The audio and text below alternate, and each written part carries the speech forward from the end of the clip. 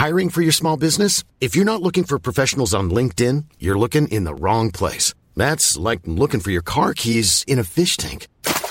LinkedIn helps you hire professionals you can't find anywhere else, even those who aren't actively searching for a new job but might be open to the perfect role. In a given month, over 70% of LinkedIn users don't even visit other leading job sites. So start looking in the right place. With LinkedIn, you can hire professionals like a professional. Post your free job on linkedin.com/people today. Millions of people have lost weight with personalized plans from Noom. Like Evan, who can't stand salads and still lost 50 pounds. Salads generally for most people are the easy button, right? For me, that wasn't an option. I never really was a salad guy. That's just not who I am. But Noom worked for me. Get your personalized plan today at Noom.com. Real Noom user compensated to provide their story. In 4 weeks, the typical Noom user can expect to lose 1 to 2 pounds per week. Individual results may vary.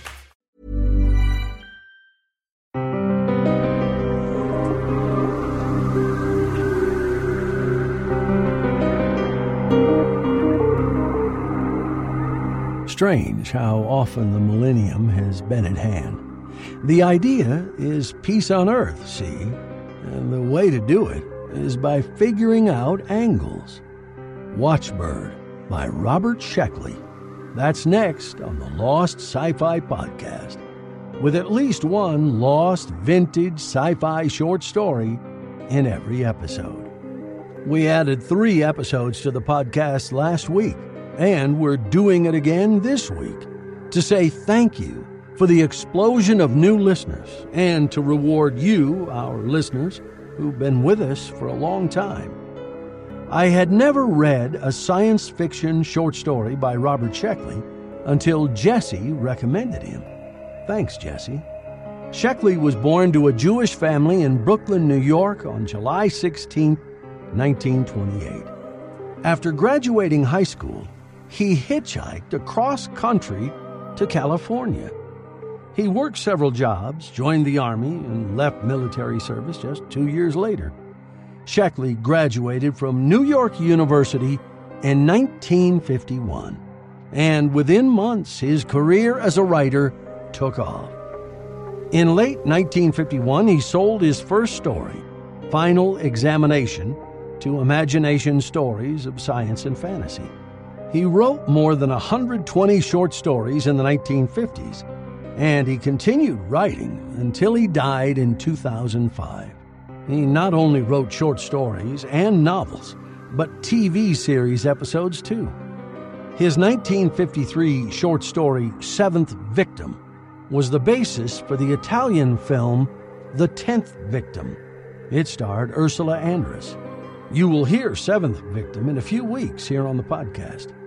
The movie Robots, which came out just a few weeks ago, starring Shailene Woodley, is based on the Robert Sheckley short story, The Robot Who Looked Like Me. The short story you're about to hear was adapted for the short-lived TV series Masters of Science Fiction. We'll find our story in the February 1953 publication Galaxy Science Fiction Magazine. Turn to page 74 for Watchbird by Robert Sheckley. When Gelson entered, he saw that the rest of the Watchbird manufacturers were already present. There were 6 of them, not counting himself, and the room was blue with expensive cigar smoke. "Hi, Charlie," one of them called as he came in. The rest broke off conversation long enough to wave a casual greeting at him. As a Watchbird manufacturer, he was a member manufacturer of salvation, he reminded himself wryly. Very exclusive. You must have a certified government contract if you want to save the human race. "The government representative isn't here yet," one of the men told him. "He's due any minute." "We're getting the green light," another said. "Fine." Gelson found a chair near the door and looked around the room. It was like a convention or a Boy Scout rally. The 6 men made up for their lack of numbers by sheer volume. The president of Southern Consolidated was talking at the top of his lungs about Watchbird's enormous durability.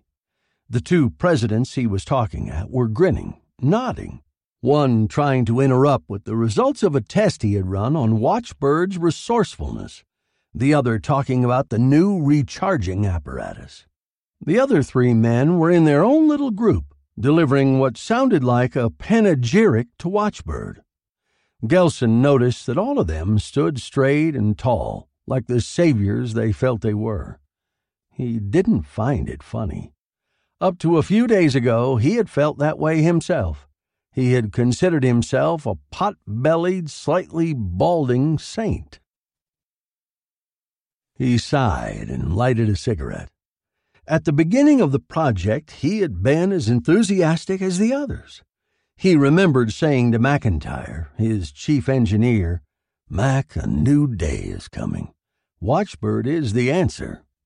And McIntyre had nodded very profoundly, another Watchbird convert. How wonderful it had seemed then. A simple, reliable answer to one of mankind's greatest problems, all wrapped and packaged in a pound of incorruptible metal, crystal, and plastics. Perhaps that was the very reason he was doubting it now. Gelson suspected that you don't solve human problems so easily. There had to be a catch somewhere. After all, murder was an old problem, and Watchbird too new a solution.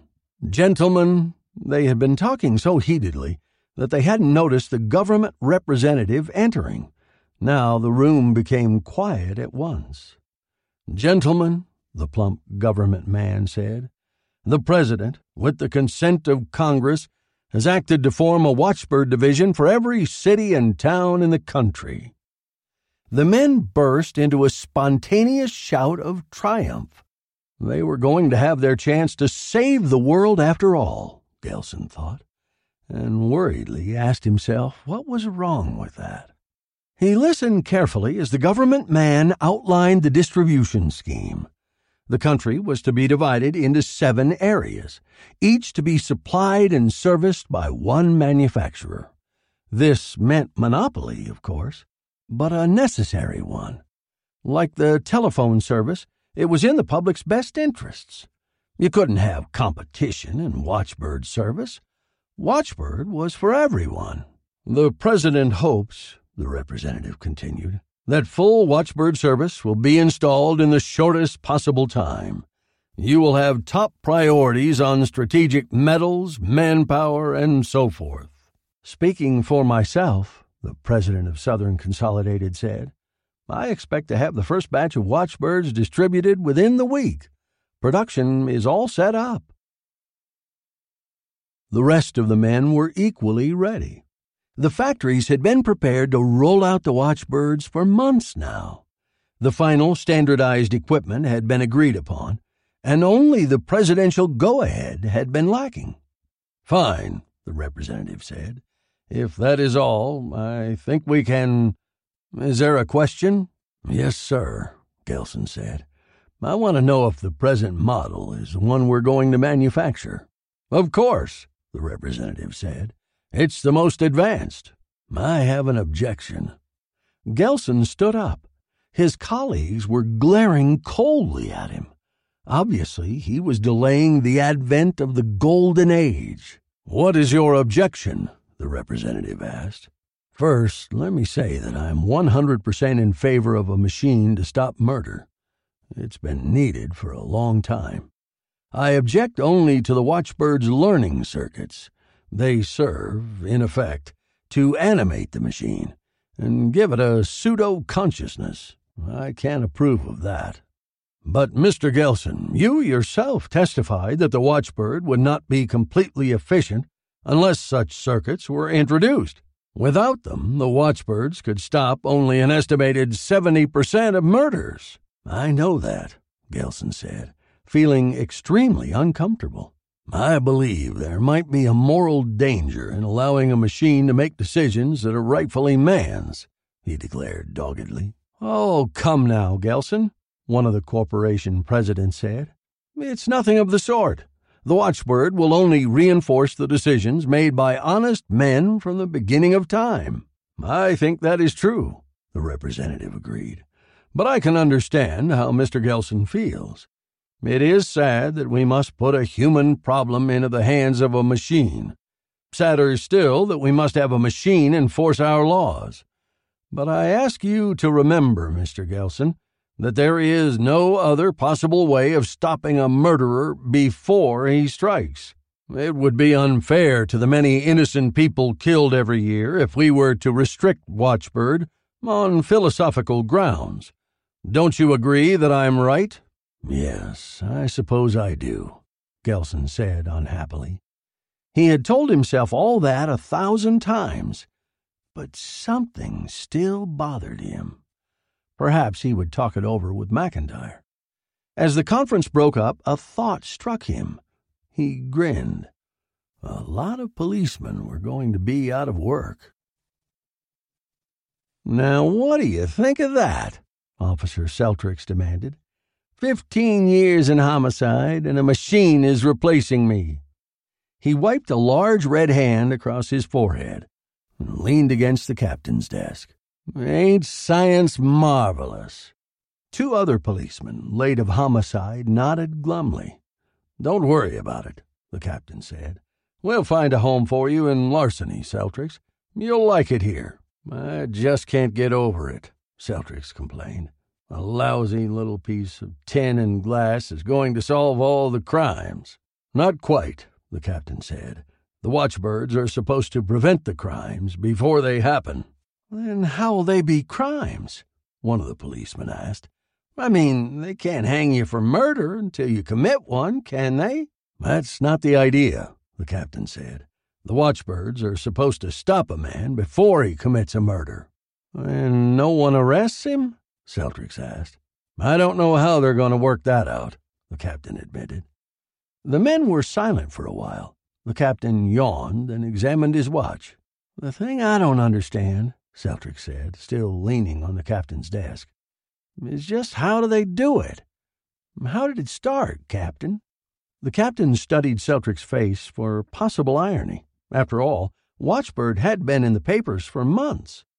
But then he remembered that Seltrix, like his sidekicks, rarely bothered to turn past the sports pages.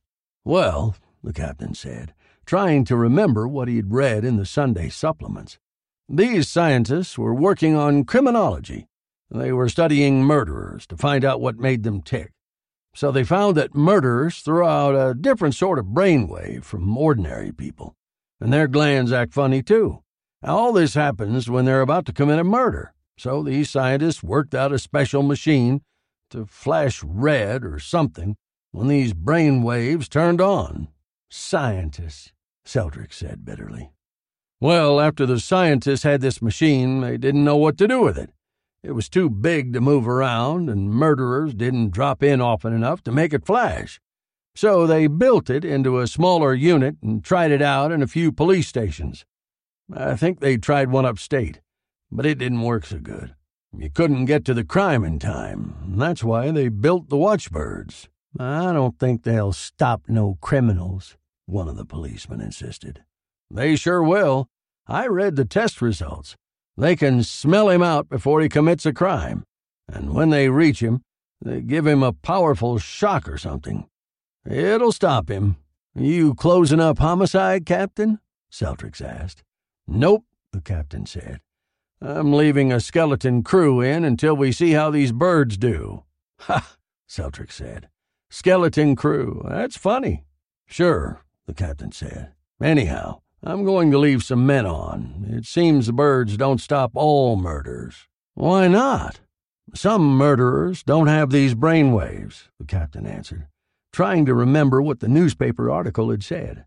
Or their glands don't work, or something. Which ones don't they stop? Seltrix asked with professional curiosity.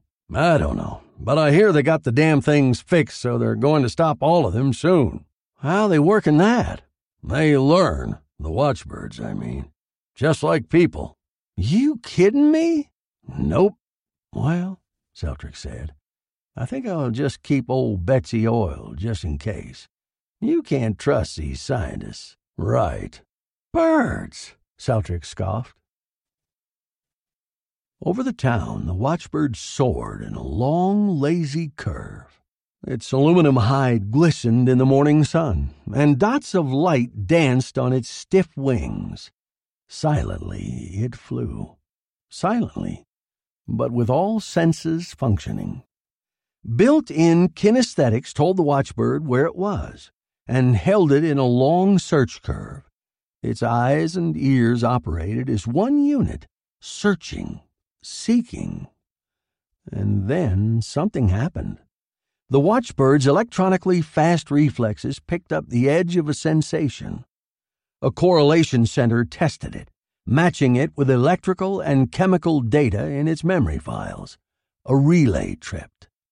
Down the Watchbird spiraled, coming in on the increasingly strong sensation.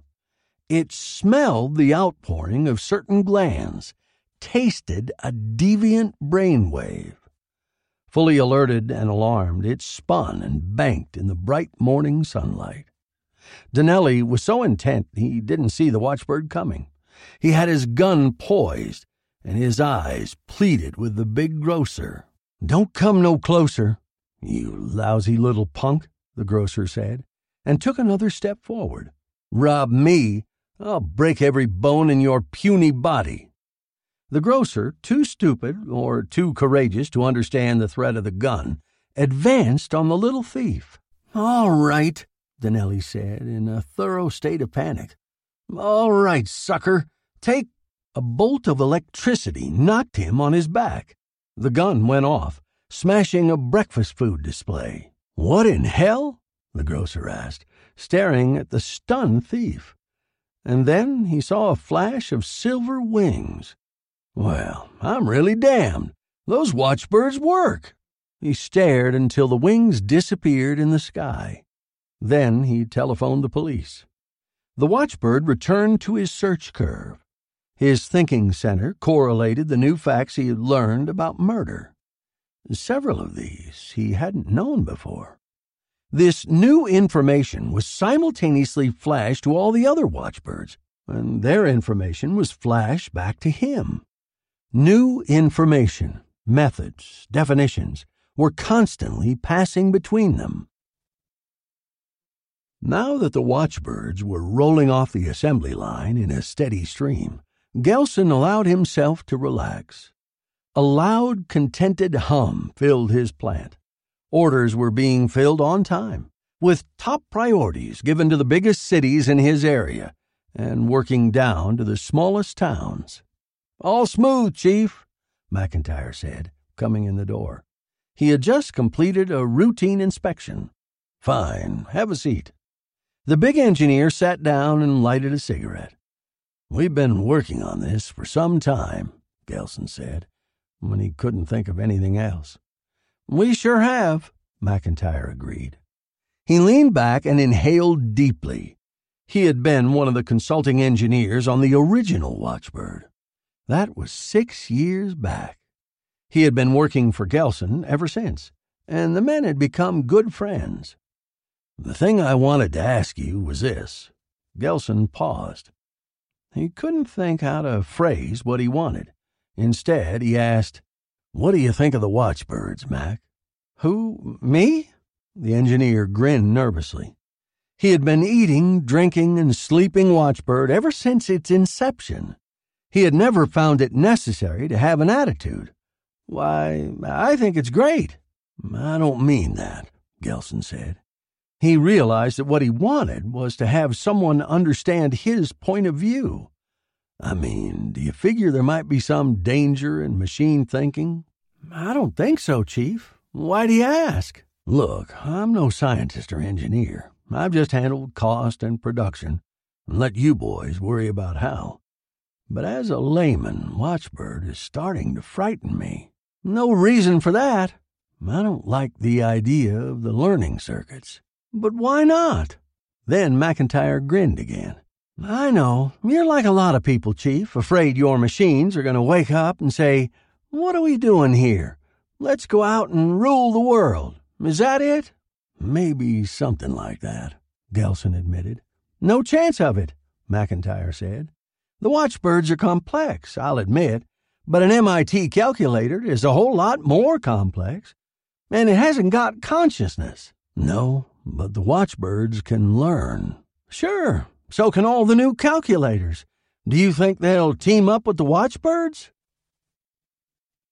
Gelson felt annoyed at McIntyre, and even more annoyed at himself for being ridiculous. It's a fact that the Watchbirds can put their learning into action. No one is monitoring them. So that's the trouble, McIntyre said. I've been thinking of getting out of Watchbird. Gelson hadn't realized it until that moment. Look, Chief, McIntyre said, will you take an engineer's word on this? Let's hear it. The Watchbirds are no more dangerous than an automobile, an IBM calculator, or a thermometer. They have no more consciousness or volition than those things. The Watchbirds are built to respond to certain stimuli and to carry out certain operations when they receive that stimuli. And the learning circuits? You have to have those, McIntyre said patiently, as though explaining the whole thing to a 10-year-old. The purpose of the Watchbird is to frustrate all murder attempts, right? Well, only certain murderers give out these stimuli. In order to stop all of them, the Watchbird has to search out new definitions of murder and correlate them with what it already knows. I think it's unhuman, Gelson said. That's the best thing about it. The Watchbirds are unemotional. Their reasoning is non-anthropomorphic. You can't bribe them or drug them. You shouldn't fear them either. The intercom on Gelson's desk buzzed. He ignored it. I know all this, Gelson said. But still, sometimes I feel like the man who invented dynamite. He thought it would only be used for blowing up tree stumps. You didn't invent Watchbird. I still feel morally responsible because I manufacture them. The intercom buzzed again, and Gelson irritably punched a button. The reports are in on the first week of Watchbird operation, his secretary told him. How do they look? Wonderful, sir. Send them in 15 minutes. Gelson switched the intercom off and turned back to McIntyre, who was cleaning his fingernails with a wooden match. Don't you think that this represents a trend in human thinking? The mechanical god? The electronic father? Chief, McIntyre said, I think you should study Watchbird more closely. Do you know what's built into the circuits? Only generally. First, there's a purpose, which is to stop living organisms from committing murder. 2, murder may be defined as an act of violence, consisting of breaking, mangling, maltreating, or otherwise stopping the functions of a living organism by a living organism. 3, most murderers are detectable by certain chemical and electrical changes. McIntyre paused to light another cigarette. Those conditions take care of the routine functions. Then, for the learning circuits, there are 2 more conditions. 4, there are some living organisms who commit murder without the signs mentioned in 3. 5, these can be detected by data applicable to condition 2. I see, Gelson said. You realize how foolproof it is? I suppose so. Gelson hesitated a moment. I guess that's all. Right, the engineer said, and left. Gelson thought for a few moments. There couldn't be anything wrong with the Watchbirds. Send in the reports, he said into the intercom. High above the lighted buildings of the city, the Watchbird soared. It was dark, but in the distance the Watchbird could see another, and another beyond that, for this was a large city. To prevent murder. There was more to watch for now. New information had crossed the invisible network that connected all Watchbirds. New data, new ways of detecting the violence of murder. There, the edge of a sensation. 2 Watchbirds dipped simultaneously. One had received the scent a fraction of a second before the other. He continued down while the other resumed monitoring. Condition 4.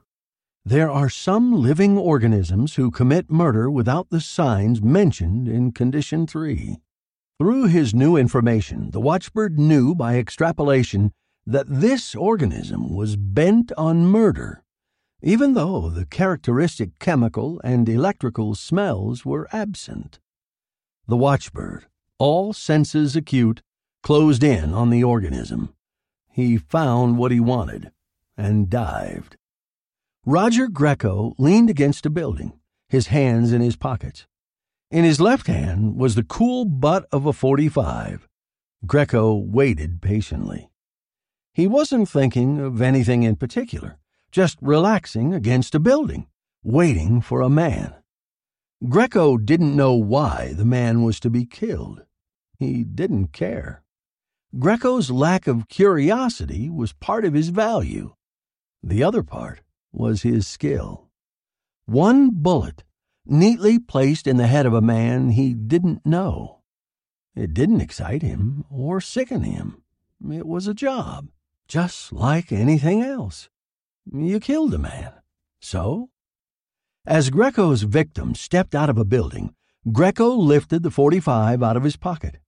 He released the safety and braced the gun with his right hand. He still wasn't thinking of anything as he took aim, and was knocked off his feet. Greco thought he had been shot. He struggled up again, looked around, and sighted foggily on his victim. Again he was knocked down. This time he lay on the ground, trying to draw a bead. He never thought of stopping, for Greco was a craftsman.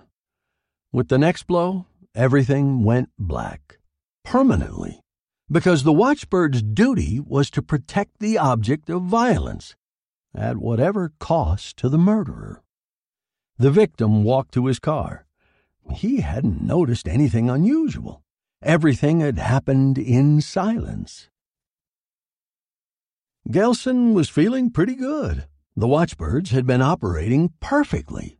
Crimes of violence had been cut in half and cut again. Dark alleys were no longer mouths of horror. Parks and playgrounds were not places to shun after dusk. Of course, there were still robberies. Petty thievery flourished, and embezzlement, larceny, forgery, and 100 other crimes. But that wasn't so important. You could regain lost money, never a lost life. Gelson was ready to admit that he had been wrong about the Watchbirds. They were doing a job that humans had been unable to accomplish. The first hint of something wrong came that morning.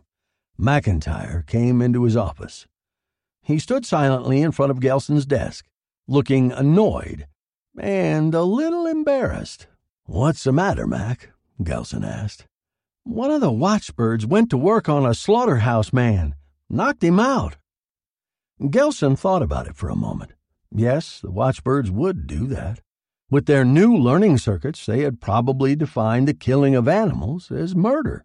"Tell the packers to mechanize their slaughtering," Gelson said.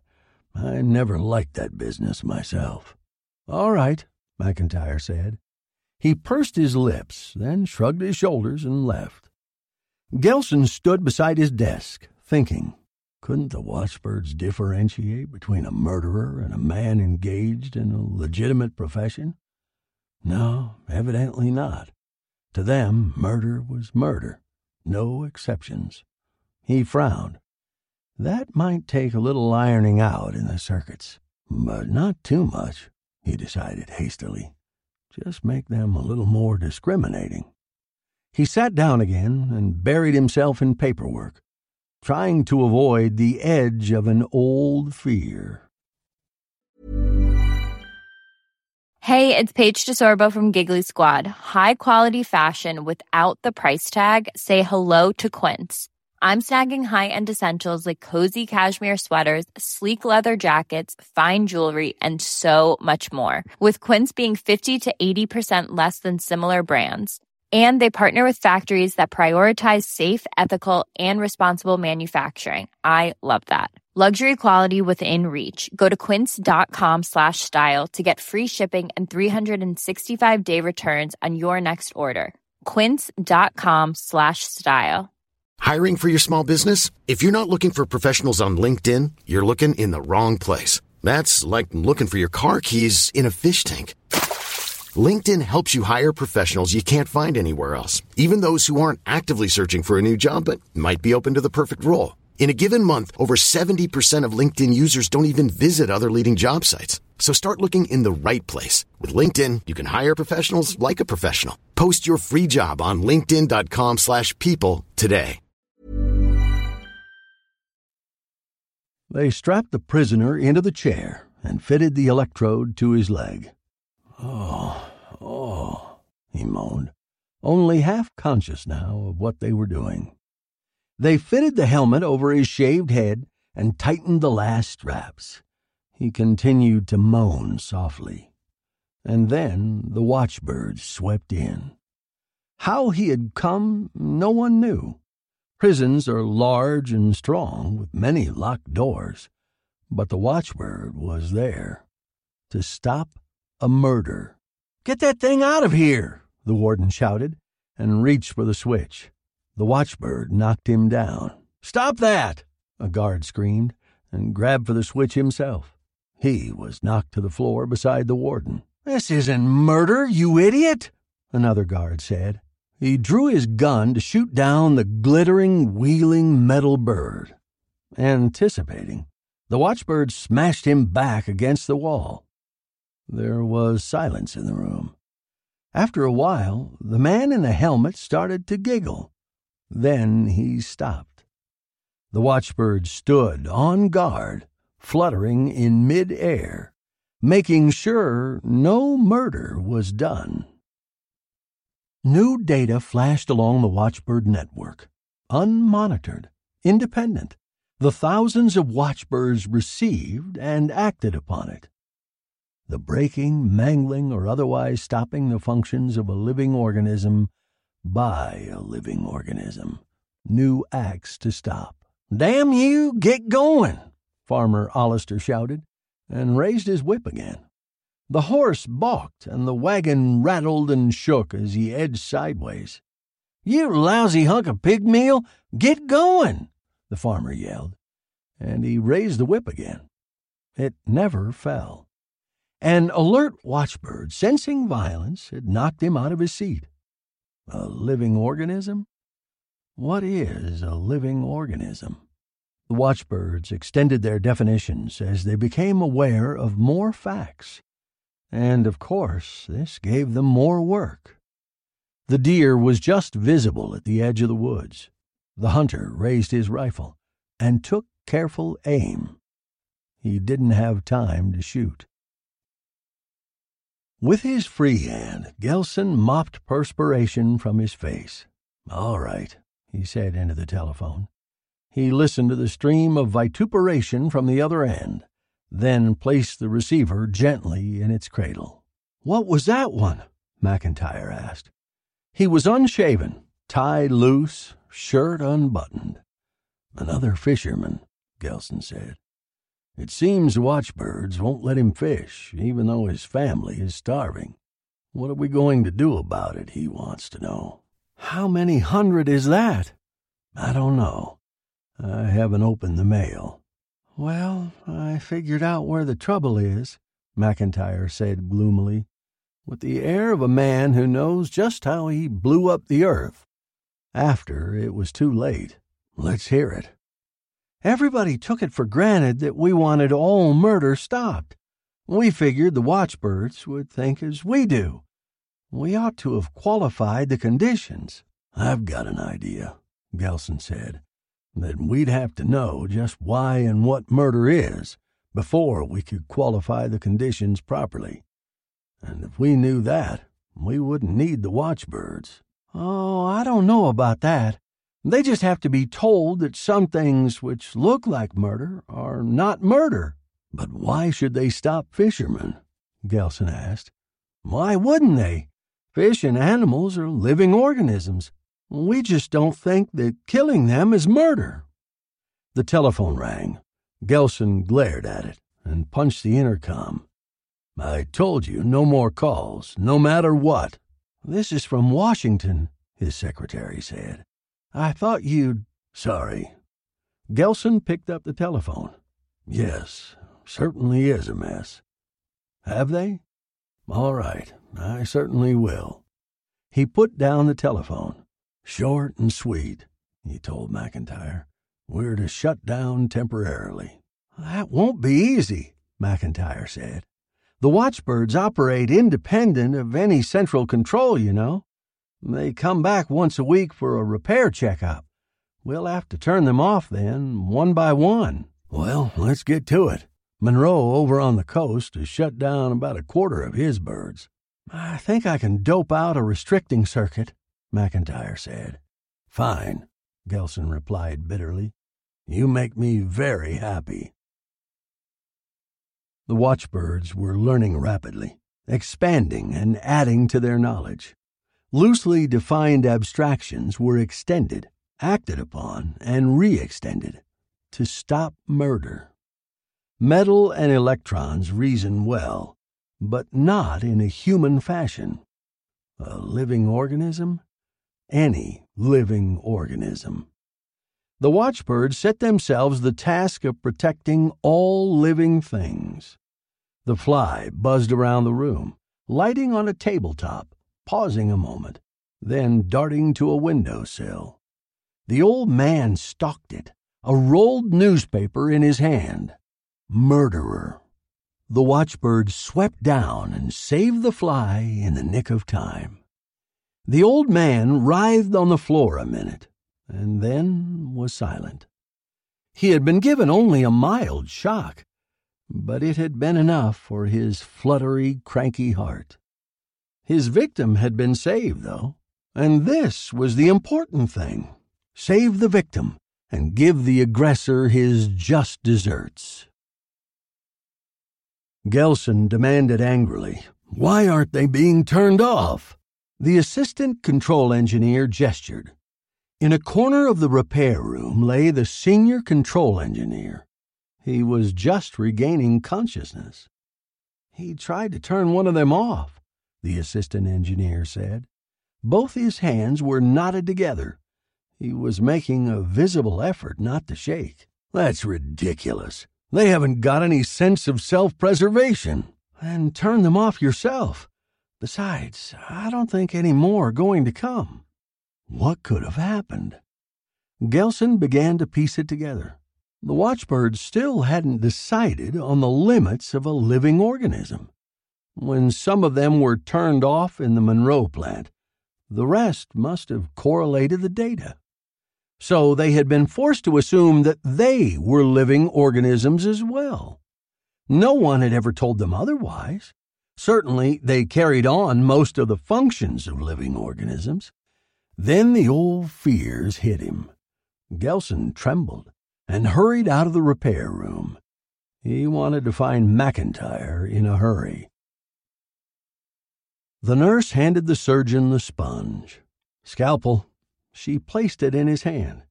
He started to make the first incision, and then he was aware of a disturbance. Who let that thing in? I don't know, the nurse said, her voice muffled by the mask. Get it out of here. The nurse waved her arms at the bright winged thing, but it fluttered over her head.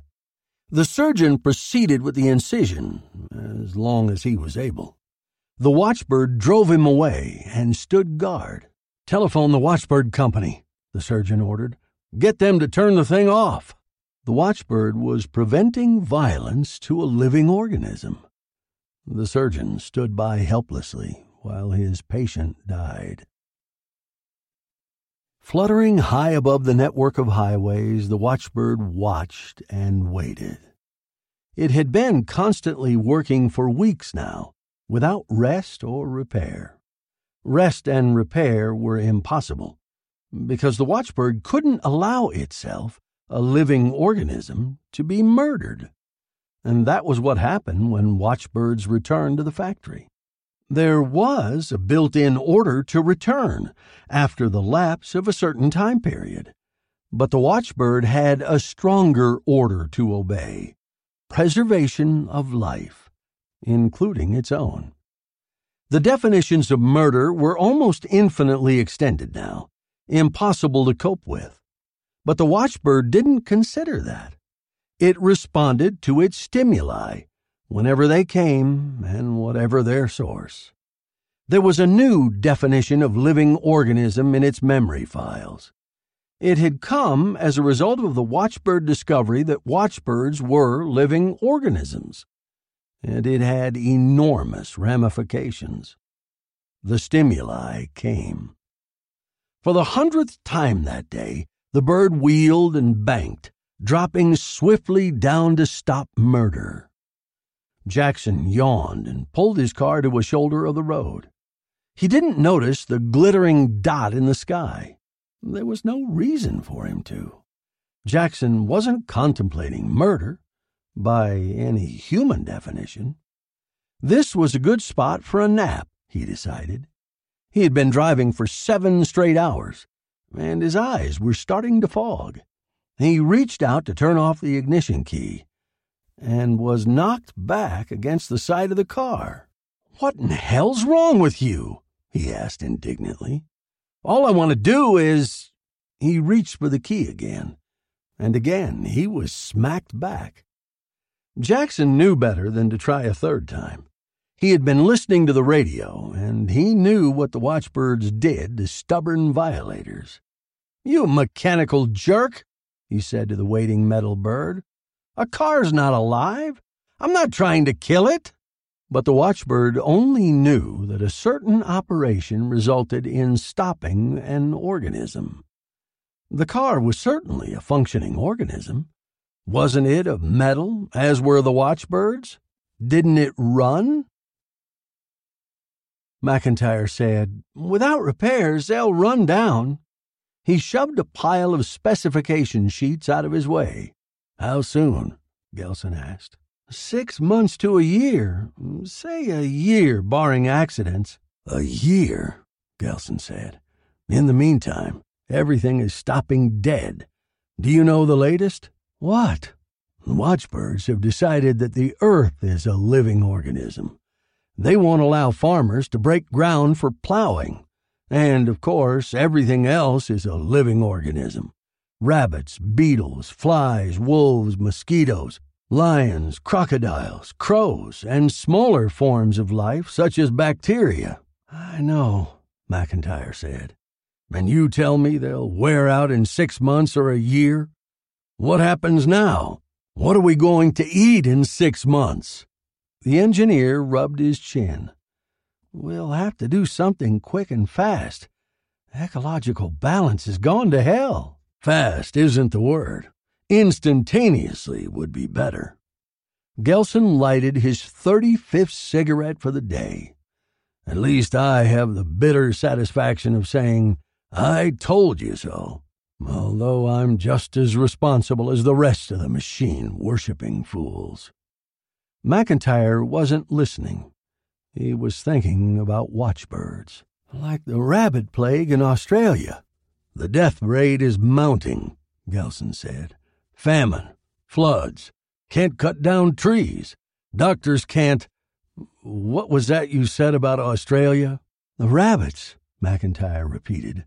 "Hardly any left in Australia now." "Why? How was it done?" "Oh, found some kind of germ that attacked only rabbits. I think it was propagated by mosquitoes." "Work on that," Gelson said. "You might have something. I want you to get on the telephone. Ask for an emergency hookup with the engineers of the other companies. Hurry it up. Together you may be able to dope out something." "Right," McIntyre said. He grabbed a handful of blank paper and hurried to the telephone. "What did I tell you?" Officer Seltrick said. He grinned at the captain. "Didn't I tell you scientists were nuts?" "I didn't say you were wrong, did I?" the captain asked. "No, but you weren't sure." "Well, I'm sure now. You'd better get going. There's plenty of work for you." "I know." Seltrix drew his revolver from its holster, checked it, and put it back. "Are all the boys back, Captain?" "All?" The captain laughed humorously. "Homicide has increased by 50%. There's more murder now than there's ever been." "Sure," Seltrick said. The watchbirds are too busy guarding cars and slugging spiders." He started toward the door, then turned for a parting shot. "Take my word, Captain, machines are stupid." The captain nodded. Thousands of watchbirds trying to stop countless millions of murders. A hopeless task. But the watchbirds didn't hope. Without consciousness, they experienced no sense of accomplishment, no fear of failure. Patiently, they went about their jobs, obeying each stimulus as it came. They couldn't be everywhere at the same time, but it wasn't necessary to be. People learned quickly what the watchbirds didn't like and refrained from doing it. It just wasn't safe. With their high speed and super-fast senses, the watchbirds got around quickly. And now, they meant business. In their original directives, there had been a provision made for killing a murderer if all other means failed. Why spare a murderer? It backfired. The watchbirds extracted the fact that murder and crimes of violence had increased geometrically since they had begun operation. This was true, because their new definitions increased the possibilities of murder. But to the watchbirds, the rise showed that the first methods had failed. Simple logic. If A doesn't work, try B. The watchbirds shocked to kill. Slaughterhouses in Chicago stopped, and cattle starved to death in their pens because farmers in the Midwest couldn't cut hay or harvest grain. No one had told the watchbirds that all life depends on carefully balanced murders. Starvation didn't concern the watchbirds, since it was an act of omission. Their interest lay only in acts of commission. Hunters sat home, glaring at the silver dots in the sky, longing to shoot them down. But for the most part, they didn't try. The watchbirds were quick to sense the murder intent and to punish it. Fishing boats swung idle at their moorings in San Pedro and Gloucester. Fish were living organisms. Farmers cursed and spat and died, trying to harvest the crop. Grain was alive and thus worthy of protection. Potatoes were as important to the watchbird as any other living organism. The death of a blade of grass was equal to the assassination of a president to the watchbirds. And, of course, certain machines were living. This followed, since the watchbirds were machines and living. God help you if you maltreated your radio. Turning it off meant killing it, obviously. Its voice was silenced. The red glow of its tubes faded. It grew cold. The watchbirds tried to guard their other charges. Wolves were slaughtered, trying to kill rabbits. Rabbits were electrocuted, trying to eat vegetables. Creepers were burned out in the act of strangling trees. A butterfly was executed, caught in the act of outraging a rose. This control was spasmodic because of the fewness of the watchbirds. 1 billion watchbirds couldn't have carried out the ambitious projects set by the thousands.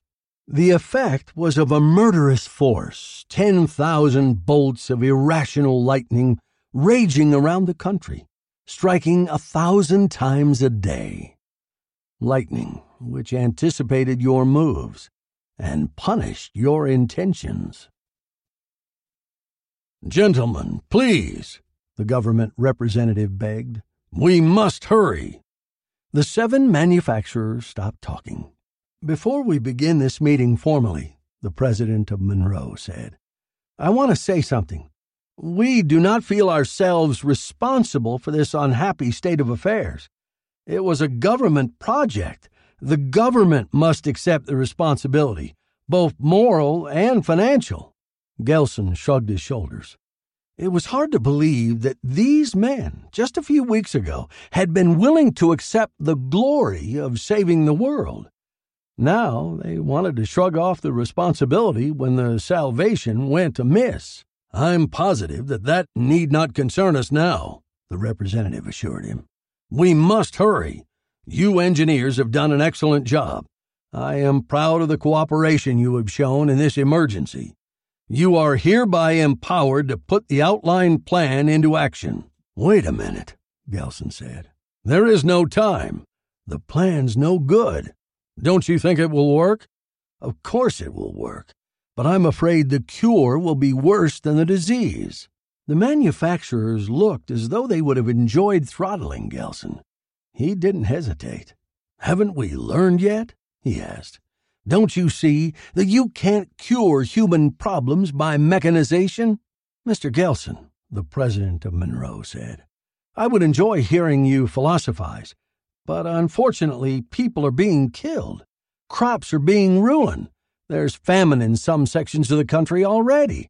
The watchbirds must be stopped at once. Murder must be stopped too. I remember all of us agreeing upon that. But this is not the way. What would you suggest?" the representative asked. Gelson took a deep breath. What he was about to say took all the courage he had.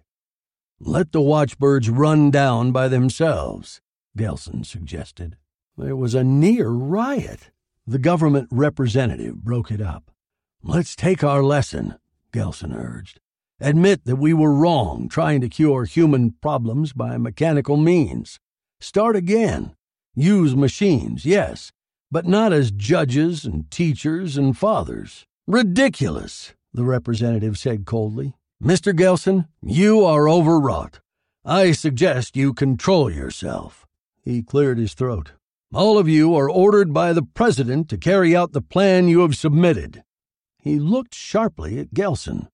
"Not to do so will be treason."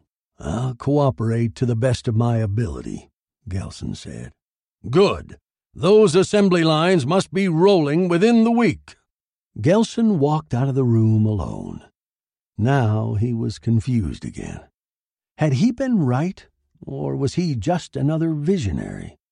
Certainly he hadn't explained himself with much clarity. Did he know what he meant? Gelson cursed under his breath.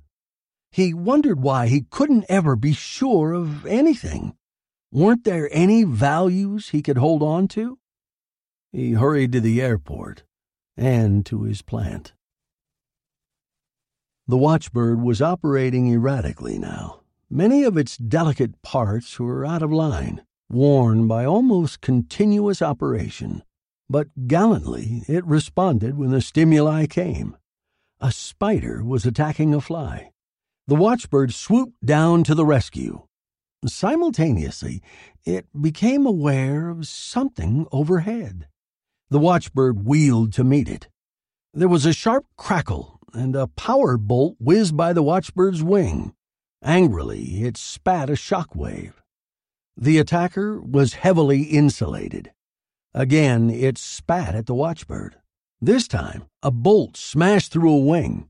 The Watchbird darted away, but the attacker went after it in a burst of speed, throwing out more crackling power. The Watchbird fell, but managed to send out its message. Urgent, a new menace to living organisms, and this was the deadliest yet. Other watchbirds around the country integrated the message. Their thinking centers searched for an answer. "Well, Chief, they bagged 50 today," McIntyre said, coming into Gelson's office. "Fine," Gelson said, not looking at the engineer. "Not so fine." McIntyre sat down. "Lord, I'm tired. It was 72 yesterday." "I know." On Gelson's desk were several dozen lawsuits, which he was sending to the government with a prayer. "They'll pick up again, though," McIntyre said confidently. "The Hawks are especially built to hunt down watchbirds. They're stronger, faster, and they've got better armor. We really rolled them out in a hurry, huh?" "We sure did." "The watchbirds are pretty good, too," McIntyre had to admit. "They're learning to take cover. They're trying a lot of stunts. You know, each one that goes down tells the others something." Gelson didn't answer. "But anything the watchbirds can do, the Hawks can do better," McIntyre said cheerfully. The hawks have special learning circuits for hunting. They're more flexible than the watchbirds. They learn faster. Gelson gloomily stood up, stretched, and walked to the window. The sky was blank. Looking out, he realized that his uncertainties were over. Right or wrong, he had made up his mind. "Tell me," he said, still watching the sky, "what will the hawks hunt after they get all the watchbirds?" "Huh?" McIntyre said. "Why?" "Just to be on the safe side, you'd better design something to hunt down the hawks. Just in case, I mean." "You think?" "All I know is that the hawks are self-controlled. So were the watchbirds. Remote control would have been too slow," the argument went on. "The idea was to get the watchbirds and get them fast. That meant no restricting circuits." "We can dope something out," McIntyre said uncertainly. "You've got an aggressive machine up in the air now, a murder machine. Before that, it was an anti-murder machine. Your next gadget will have to be even more self-sufficient, won't it?" McIntyre didn't answer. "I don't hold you responsible," Gelson said. "It's me. It's everyone." In the air outside was a swift-moving dot. "That's what comes," said Gelson, "of giving a machine the job that was our own responsibility." Overhead, a hawk was zeroing in on a watchbird. The armored murder machine had learned a lot in a few days. Its sole function was to kill. At present, it was impelled toward a certain type of living organism, metallic, like itself. But the hawk had just discovered that there were other types of living organisms, too, which had to be murdered. That's Watchbird by Robert Sheckley. In 2 days on the Lost Sci-Fi Podcast. You asked for it, and we're doing it. A combination of 2 requests. You asked for more super short science fiction stories, and you asked for longer episodes of the Lost Sci-Fi Podcast. So why not both? We've got 9 kind of short sci-fi stories for you in an episode that's a little over 2 hours. That's in 2 days on the Lost Sci-Fi Podcast, with at least one lost vintage sci-fi short story in every episode.